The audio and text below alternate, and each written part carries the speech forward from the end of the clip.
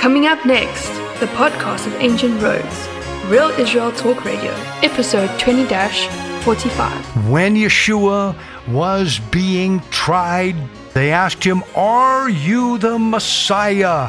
Are you this Son of Man? Are you this Isaiah 53 guy?"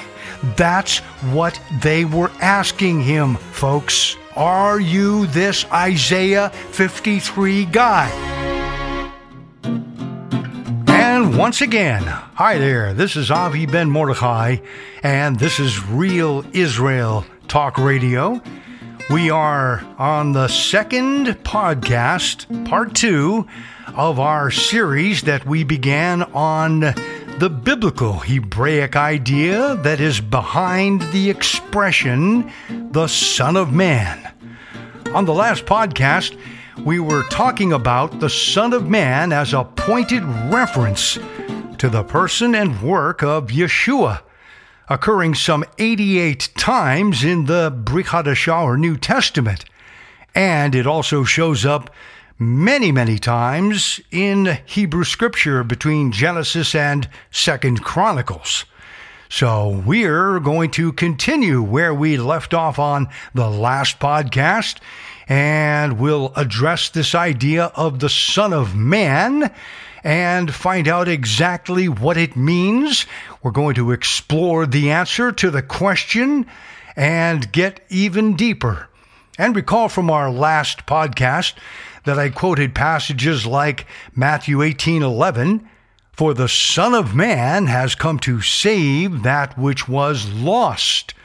Or Mark 14:62, Yeshua said, "I am," referring to a question that was asked to him from the Sanhedrin as to his status as the coming Messiah.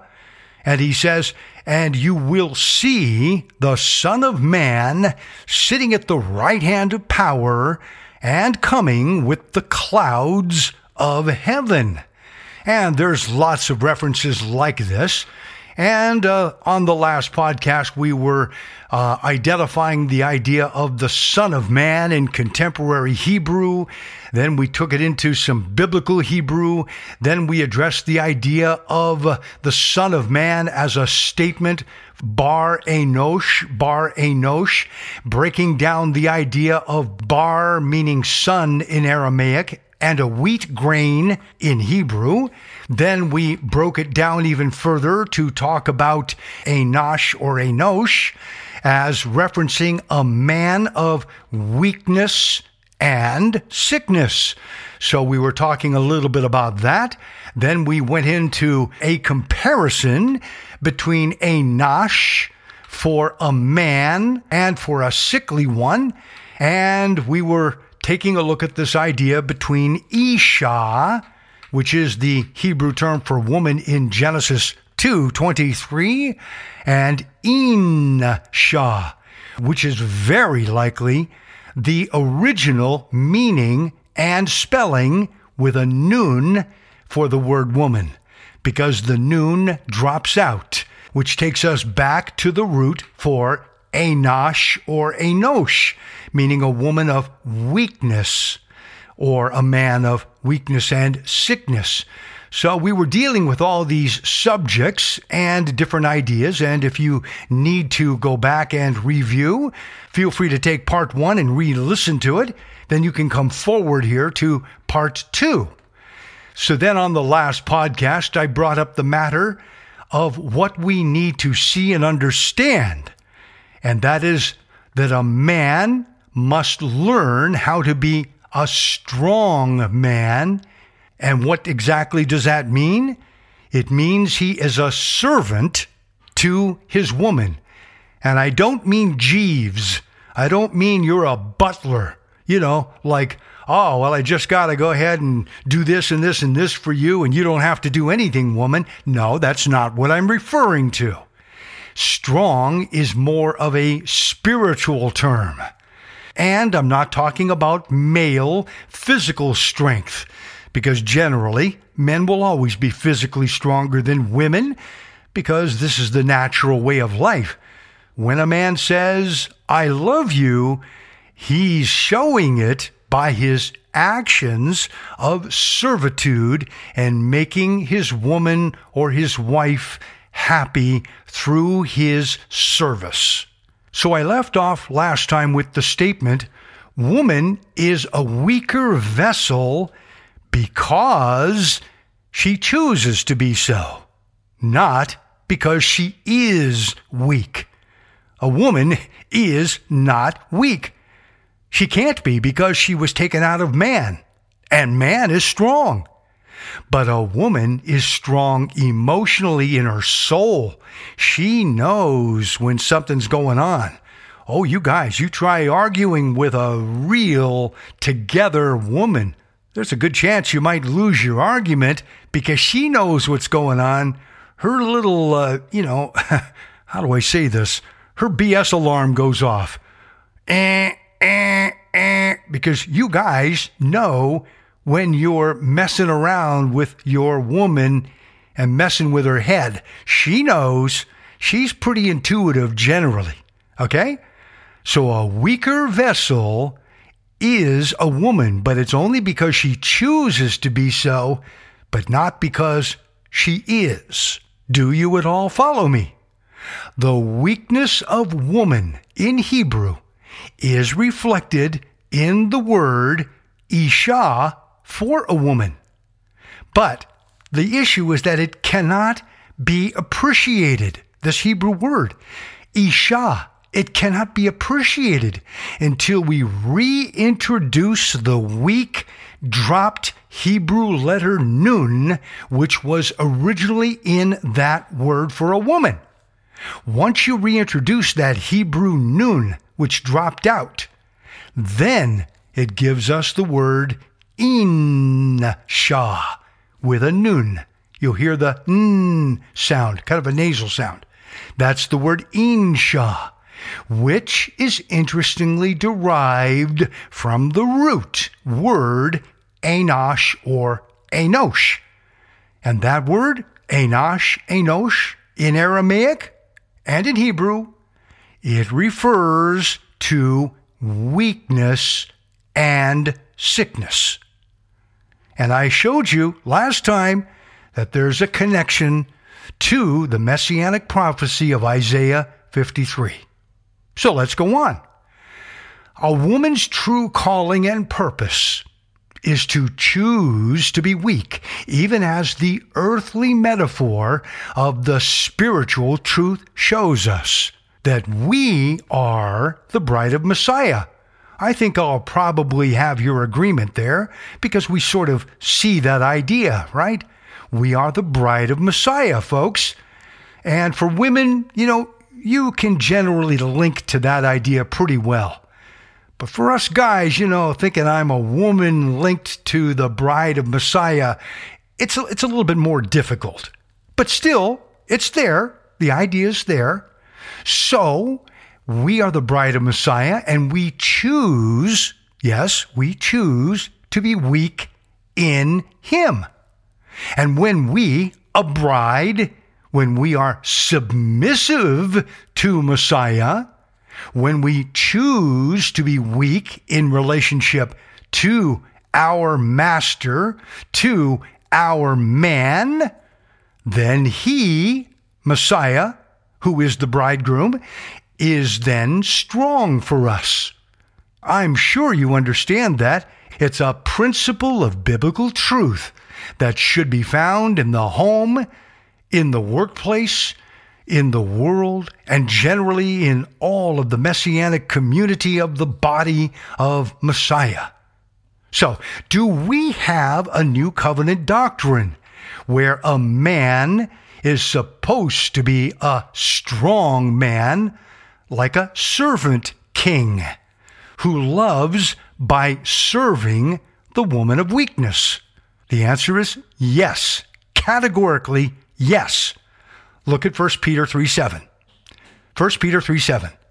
Husbands or masters likewise dwell with them, that is, with the women, and dwell with them with understanding, giving honor to the woman, that's to the wife, as to the weaker vessel, Beautiful words coming out of 1 Peter 3:7.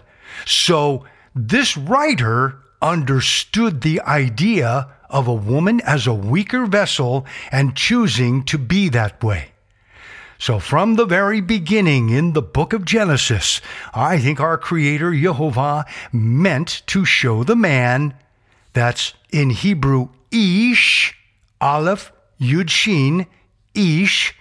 He wanted to show us men, the Ish, how a man is supposed to serve his woman. It is by giving her the love that she needs, like a flowering plant that needs watering. So Paul certainly understood the concept in his day. It was definitely no surprise to him. Ephesians 5:25-26, he writes, "Husband, love your wife or woman, just as Messiah also loved the congregational assembly and gave himself for her, that he might sanctify and cleanse her with the washing of water in or by the word." Now, this principle teaches us to care for the woman of weakness as a strong man, in the same way that our Messiah cares for us as a strong man. Yes, he is our strong man. This means that our role in this messianic relationship between us and Mashiach or Messiah, our role is to choose to become weak in regards to him. That's the idea reflected through the Hebrew term Insha with an N sound. That's a woman of weakness. So again, try to follow me here. The weak Hebrew letter Nun, that's the letter that drops out in Hebrew. It describes us as Insha.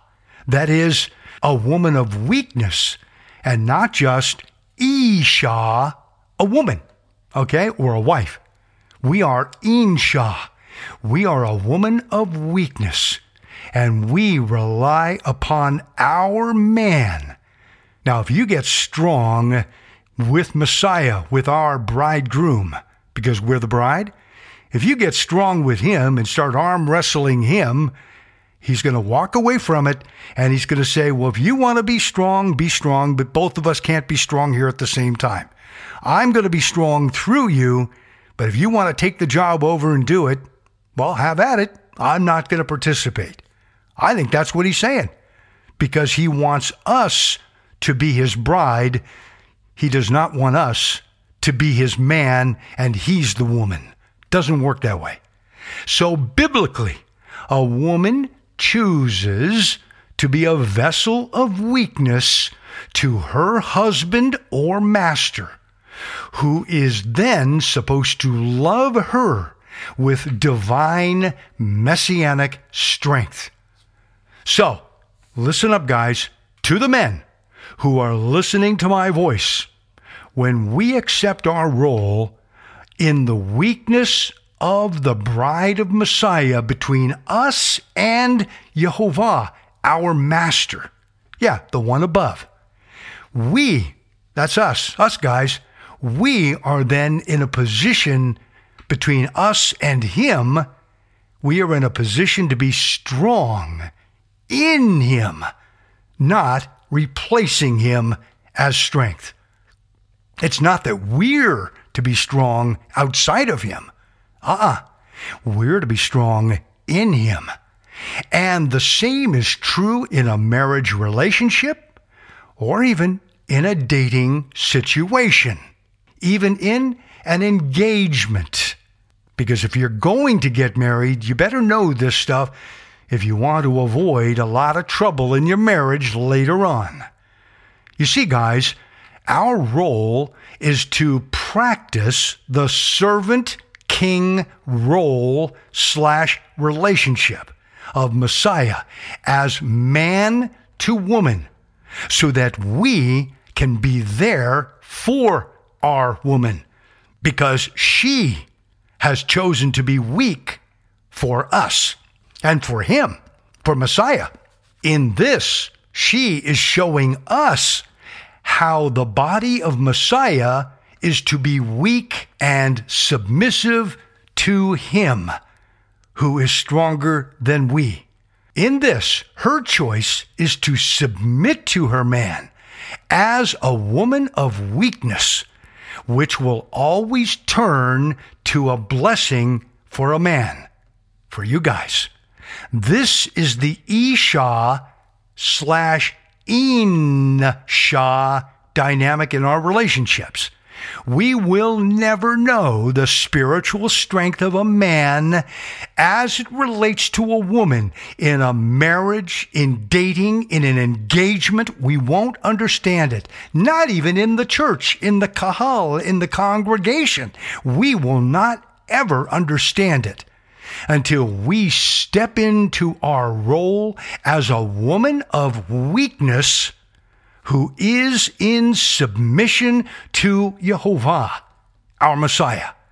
When we know Messiah as his woman, as his bride, and we permit him to become our strong man, like a strong tower, then and only then will we understand our role in the natural world, and that is to serve our woman or our wife as a servant / king. Call us a servant king by being like Messiah to her. Of course, this requires that we choose to die to our own needs first and to put her needs first, to live for her before we choose to put our own needs first. I'm tired already. This is hard work. Every guy who's listening to my voice, I know you're going to agree with me. This is hard work. This is tough. Yeah, but once we begin doing this, and I'm learning it too, guys. I haven't come to my own and all of a sudden I got it all, perfected here. No way. I get in the flesh like all of us guys get in the flesh. No, this is hard work. But once we begin to get on the path of learning this, we can begin the true process of learning what it means to be a servant king and a true bride of Messiah, instead of a tyrant or dictator king who knows nothing more than to lord or master it over those that he's over. And he does not know what it means to serve, but only what it means to be served. Our role is not to lord it over the woman, or anybody by that matter, in my opinion, as I would understand New Covenant theology. Rather, we live and we die for the woman who has, in love, chosen the characteristics of weakness and submission to us as men. Therefore, we owe it to them to be a loving servant king. This is what the New Covenant submission idea is all about. So therefore, we read in Ephesians 5:22, wife or woman, submit to your own man or your own husband as to the master, Jehovah. And Colossians 3:18 through 19, woman, wife or woman, submit to your own man, that's your husband, as is fitting. The Hebrew word there, I think, would probably be kosher, because the word fitting and kosher, they're the same idea today in modern Hebrew. Okay? As is fitting or kosher in the master, Messiah. Man, husband, he says, love or serve your woman or wife. That is, die for her. Die to yourself for her. and do not be bitter toward her. Oh, I can really grasp hold of that idea. I'm having to die to myself and my own personal needs, and I serve my wife first and do the things that I do for her. And all the while I'm finding myself grumbling. Do I have to do this? Oh, no, I don't want to do that. Oh, no, don't make me do that. Please don't make me do that. Don't make me do that. Oh, please. This explains all those New Testament passages about the body of Messiah, in that the gender of the collective messianic body is feminine, as a bride is to her bridegroom. Take a look at 2 Corinthians 12:9. And he, Yehovah, said to me, my grace is sufficient for you, for my strength is made perfect in weakness. Therefore, most gladly, as the woman of Messiah, that's my commentary, I will rather boast in my infirmities, that is, my sickness or weakness, that's my commentary, that the power of Messiah, which is the strength and spiritual health of the Master, that may rest upon me. In other words, his power and strength rests on me because I have chosen to submit to him and to give up my will and my needs first so that he would have preeminence. And in that, he becomes my strength. So in the same way, we are learning that our woman, guys, our wife, our girlfriend, they are going to teach us that biblical principle, and we are going to learn to apply it between us and Yehovah, and then in that way, we will then learn how to apply it between us and the woman, the woman in our life.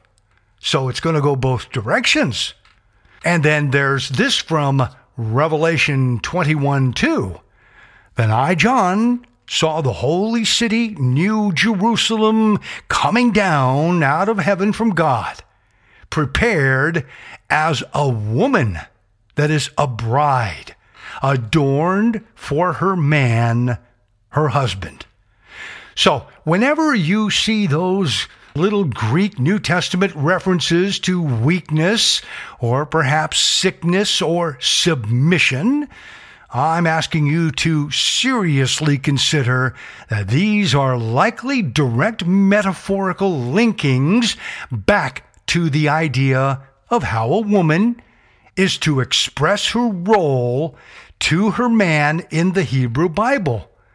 The woman here, again, Insha. She was designed and created to choose weakness and to be dependent on her man, which is exactly how Genesis 3:16 and Ephesians 5:22 through 26 explains it, into this idea of the Son of Man and this idea of weakness and sickness and submission and dying to oneself and to living and serving another. It's all tied in together with this idea of Son of Man because it's all connected to Isaiah 53. Let's come back after our break and we'll continue where we left off. This is the podcast of Ancient Roads, Real Israel Talk Radio with Avi Ben Mordechai. If you wish to stay up to date with coming home news and information, simply register your email address with us on our website, cominghome.co.il. From time to time, we hope to answer questions and comments from our podcast listeners. Send us an email address to questions@cominghome.co.il. Stay with us and we'll be back to continue the second half of this podcast, Ancient Roads, Real Israel Talk Radio. You are listening to Avi Ben Mordechai and the podcast of Ancient Roads, Real Israel Talk Radio, episode 20-45. Welcome back to the podcast of Ancient Roads, Real Israel Talk Radio. Once again, here's your host, Avi Ben Mordechai. Okay, we're back to continue our study, the idea of a woman who is designed and created to choose weakness and to be dependent on her man, which is exactly how Genesis 3:16 and Ephesians 5:22 through 26 will explain it. Let's look at it briefly. Wife, woman, submit to your own man, that is your husband or master, as to the master Yehovah. For the man, that is the husband, is head of the woman, the wife. And also Messiah is head of the congregational assembly, and he is the Savior of the body.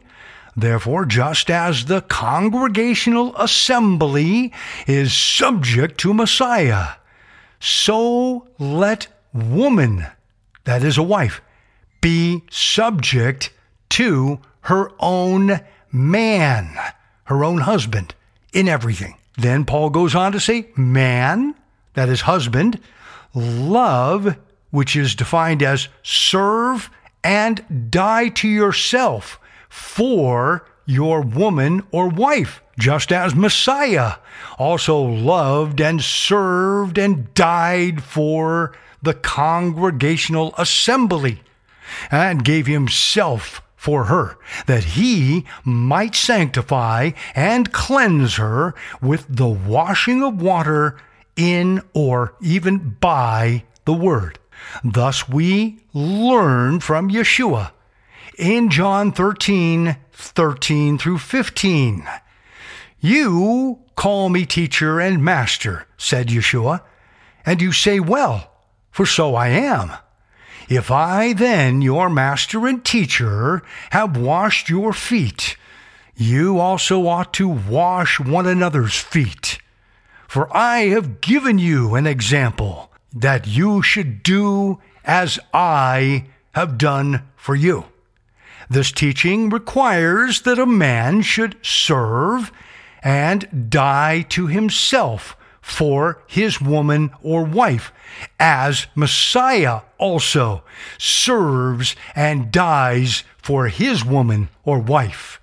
In this, our spiritual womanly weakness is then made strong, because we are now going to run into him, our manly, strong tower of heaven and earth. In this, Yehovah is our strength. He is our comforter, which is when we are weak, as Scripture attests. Look at Proverbs 18:10. The name of Yehovah is a strong tower. The righteous, or, if you will, the just, run to him and are safe. So now, let's take a look at some summary ideas and tie all of this together. Enosh or Enosh in Aramaic is a man. Enosh or Enosh in Hebrew is weakness and sickness. Ish or Adam in Hebrew is a man. Isha or Insha is a woman in Hebrew. It doesn't matter. Both of them are the same. So now let's talk a little about the serpent in Genesis 3:1. Now, the serpent was more cunning than any beast or life of the field, which Yehovah Elohim had made. And he said to the woman, that is, he said to the Insha, to the weak and sick one. Now, in Hebrew, it says to the Isha. However, as we put this dropped noon back into the word, we're going to get Insha. So let's look at it in that light. And he said to the woman, to the Insha, to the weak and sick one. In Genesis 3, Nahash, the serpent, had launched his attack against the woman. That is, she's the weaker vessel taken out of the man. She was exploited in her weakness and in her desire to be wise and strong, from Genesis 3:6. Therefore, she made a choice to be weakened. Again, she made a choice to be weakened, which made her vulnerable towards the will of the serpent. He became the new master, and he was not about to die for her. I'll tell you that right now. He's going to make her die for him. She caved and came to be one with the tree belonging to the serpent, and she became spiritually sick with her husband because he too took of the fruit from the tree that she offered to him. When he also ate from that forbidden fruit, I think likely this is when the Nun, which propagates our human species in its pictograph form, looks kind of like a sperm, okay? That's the idea. When that Nun dropped out of the Hebrew word for a woman in Scripture, that's Isha, then what happened was man, that is Enosh or Enosh, came to be defined not just as somebody who's weak, but also a man of sickness, a man who is sickly. In other words, the Hebrew term Enosh or Enosh, Aleph Nun Shin, likely came to be identified with the letter Nun that dropped out of the word, describing a woman who was Adam's woman or man's woman. It describes her and the concept of Enosh, sickness or illness, or someone who is sickly.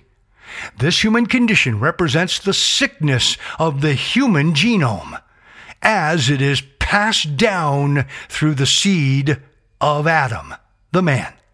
And this is Scripture's idea of the Son of Man, or the son of sickness and weakness. He came to be that for us, according to Isaiah 53. Let's now take a look at that, and we'll get a good idea of what's going on here. To remedy the spiritual corruption that both the man and the woman transmitted down line in coming to be one with the tree of the knowledge of good and evil, Jehovah later speaks through his word in Psalm 2 verse 12 to further define the concept of the Son of Man. The prophetic words of that psalm are there to announce to us the coming of Messiah, who was to arrive in order to forever break the bond of man's spiritual slavery and sickness, and to heal him from his inherited spiritual sickness. This was to happen by healing that dropped Hebrew letter Nun in his established identity as the bride of Messiah. So let us take a look into the future from this vantage point of Psalm 2 verse 12. Here it is from the Hebrew text. Kiss the Son, lest he be angry, and you perish in the way, when his wrath is kindled but a little. Blessed are all those who put their trust in him. Well, I've heard a lot of anti-missionary Jewish guys say, oh, that is so ridiculous, kiss the Son, and they will sit there and laugh at it. Oh, they know what's going on. How is it possible that they cannot know? I don't believe it, not for a moment.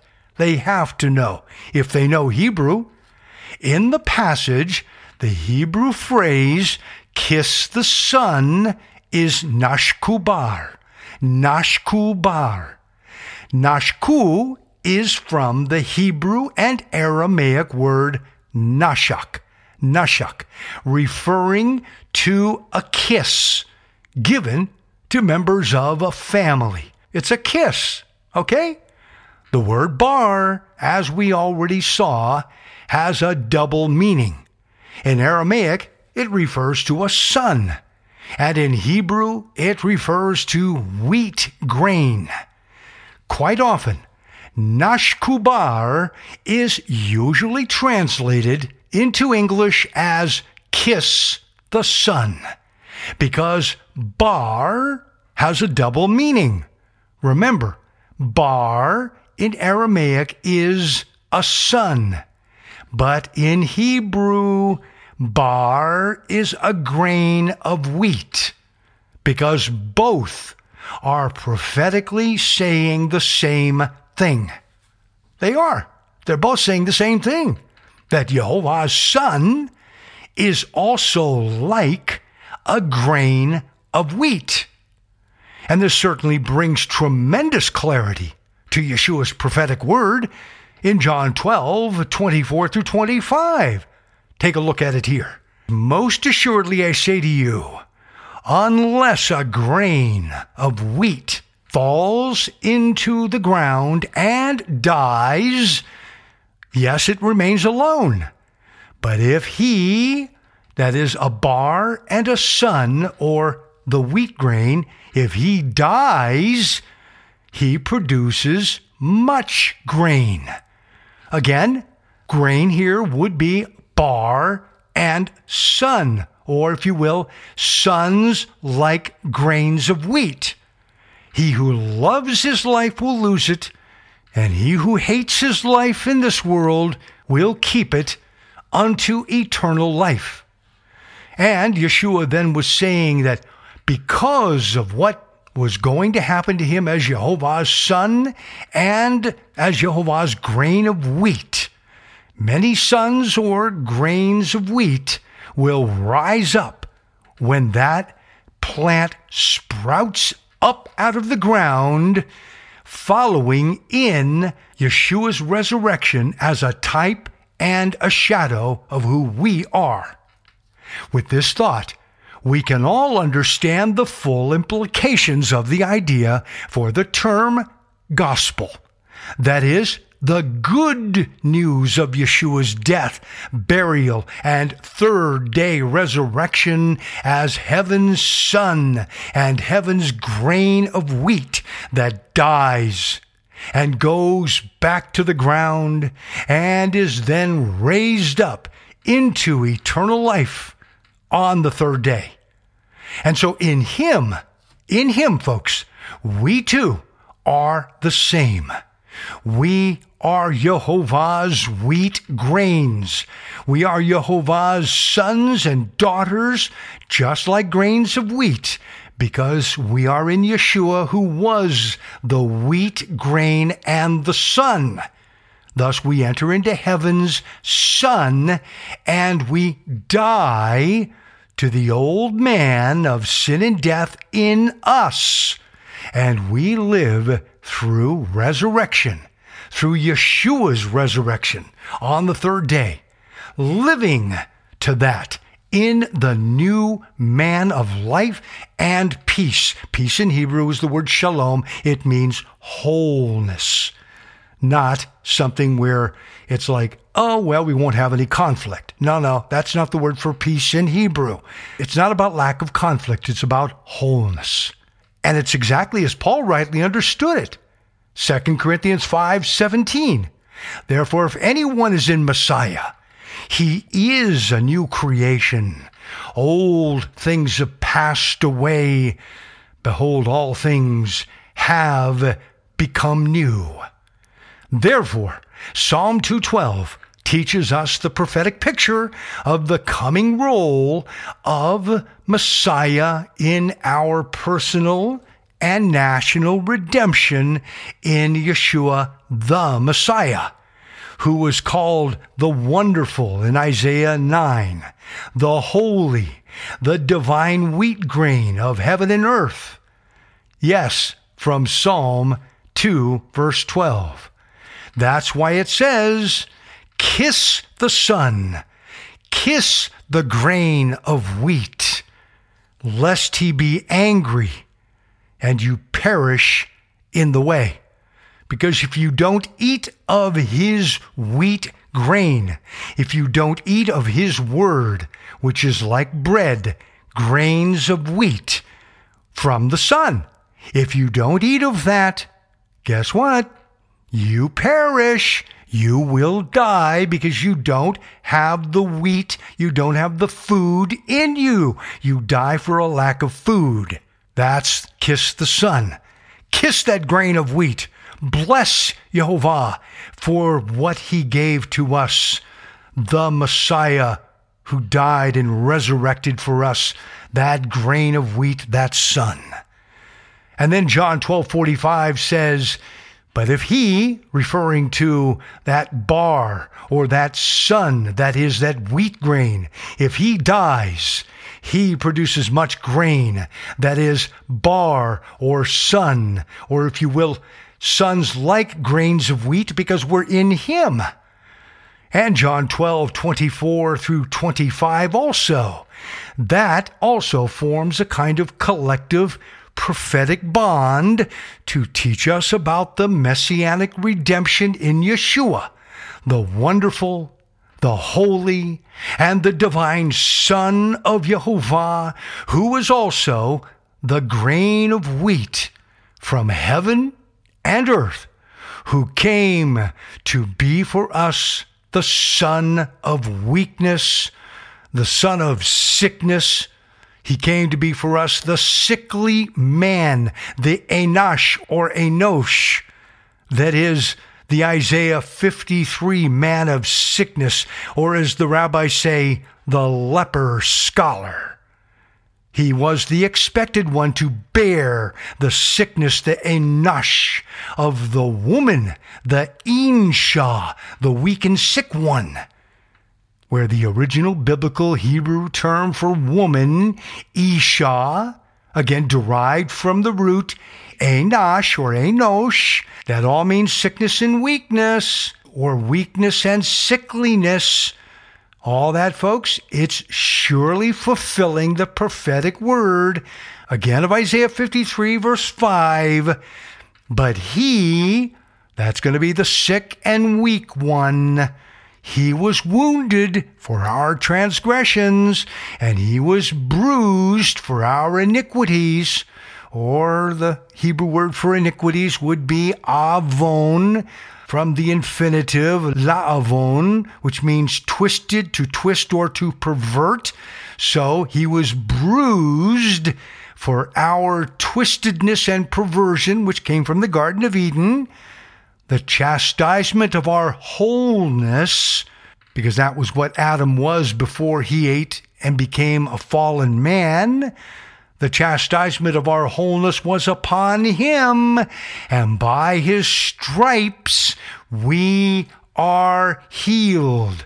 So when we tie together the words from Aramaic and Hebrew, that of bar and enosh, bar enosh or bar enash, this gives us great clarity to understand Yeshua's expression in Matthew 18:11. Again, for the Son of Man, bar enash, has come to save that which was lost. So again, as I close off here, in Aramaic, bar enash or bar enosh is a son of Adam, just like Ben Adam is in Hebrew, and also it is a son of weakness. And in Hebrew, bar enash or bar enosh, this in Hebrew is a wheat grain that is weak, sick, and ill.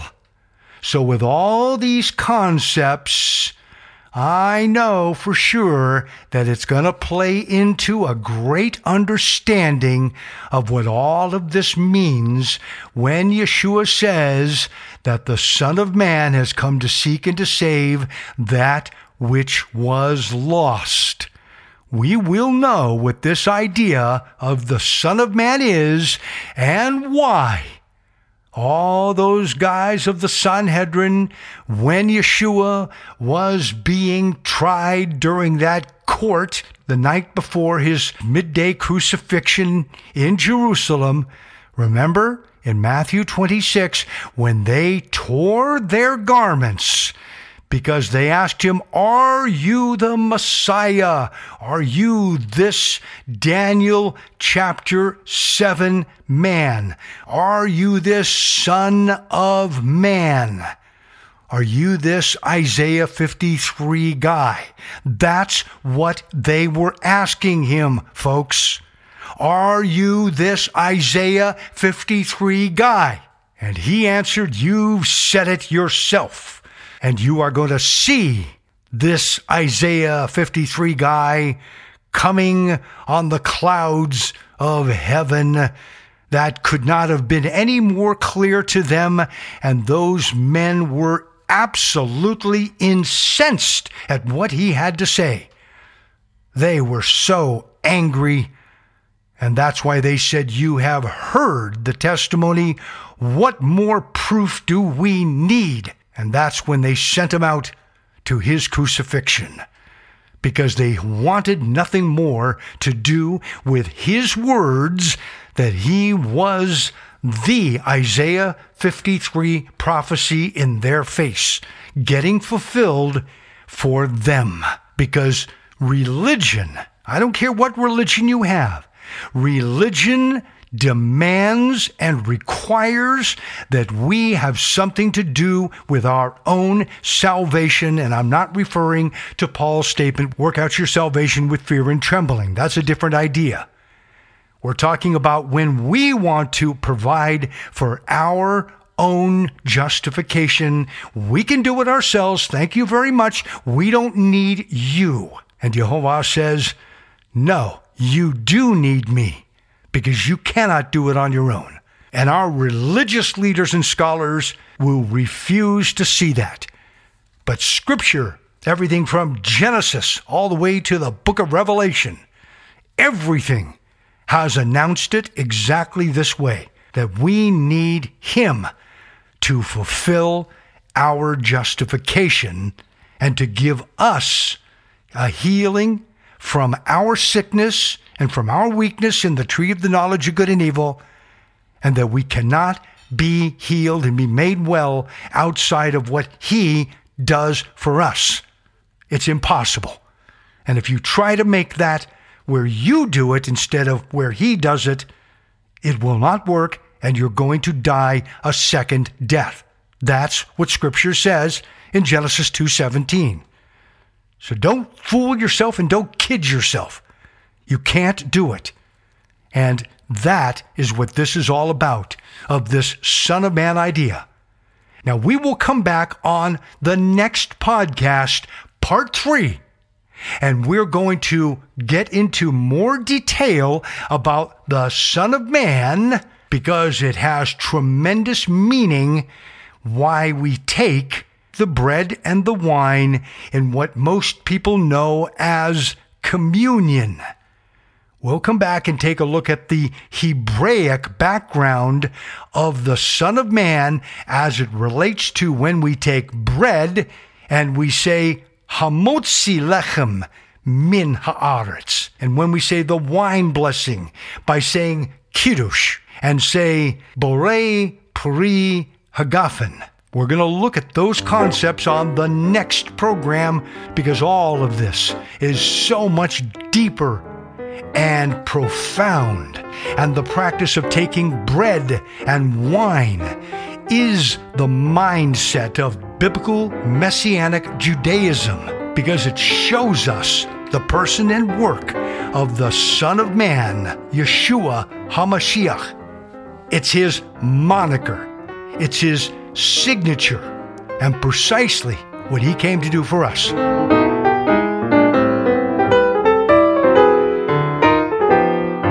So join us next time. Go well, be in shalom or in wholeness. I'm Avi Ben Mordechai, and this is Real Israel Talk Radio.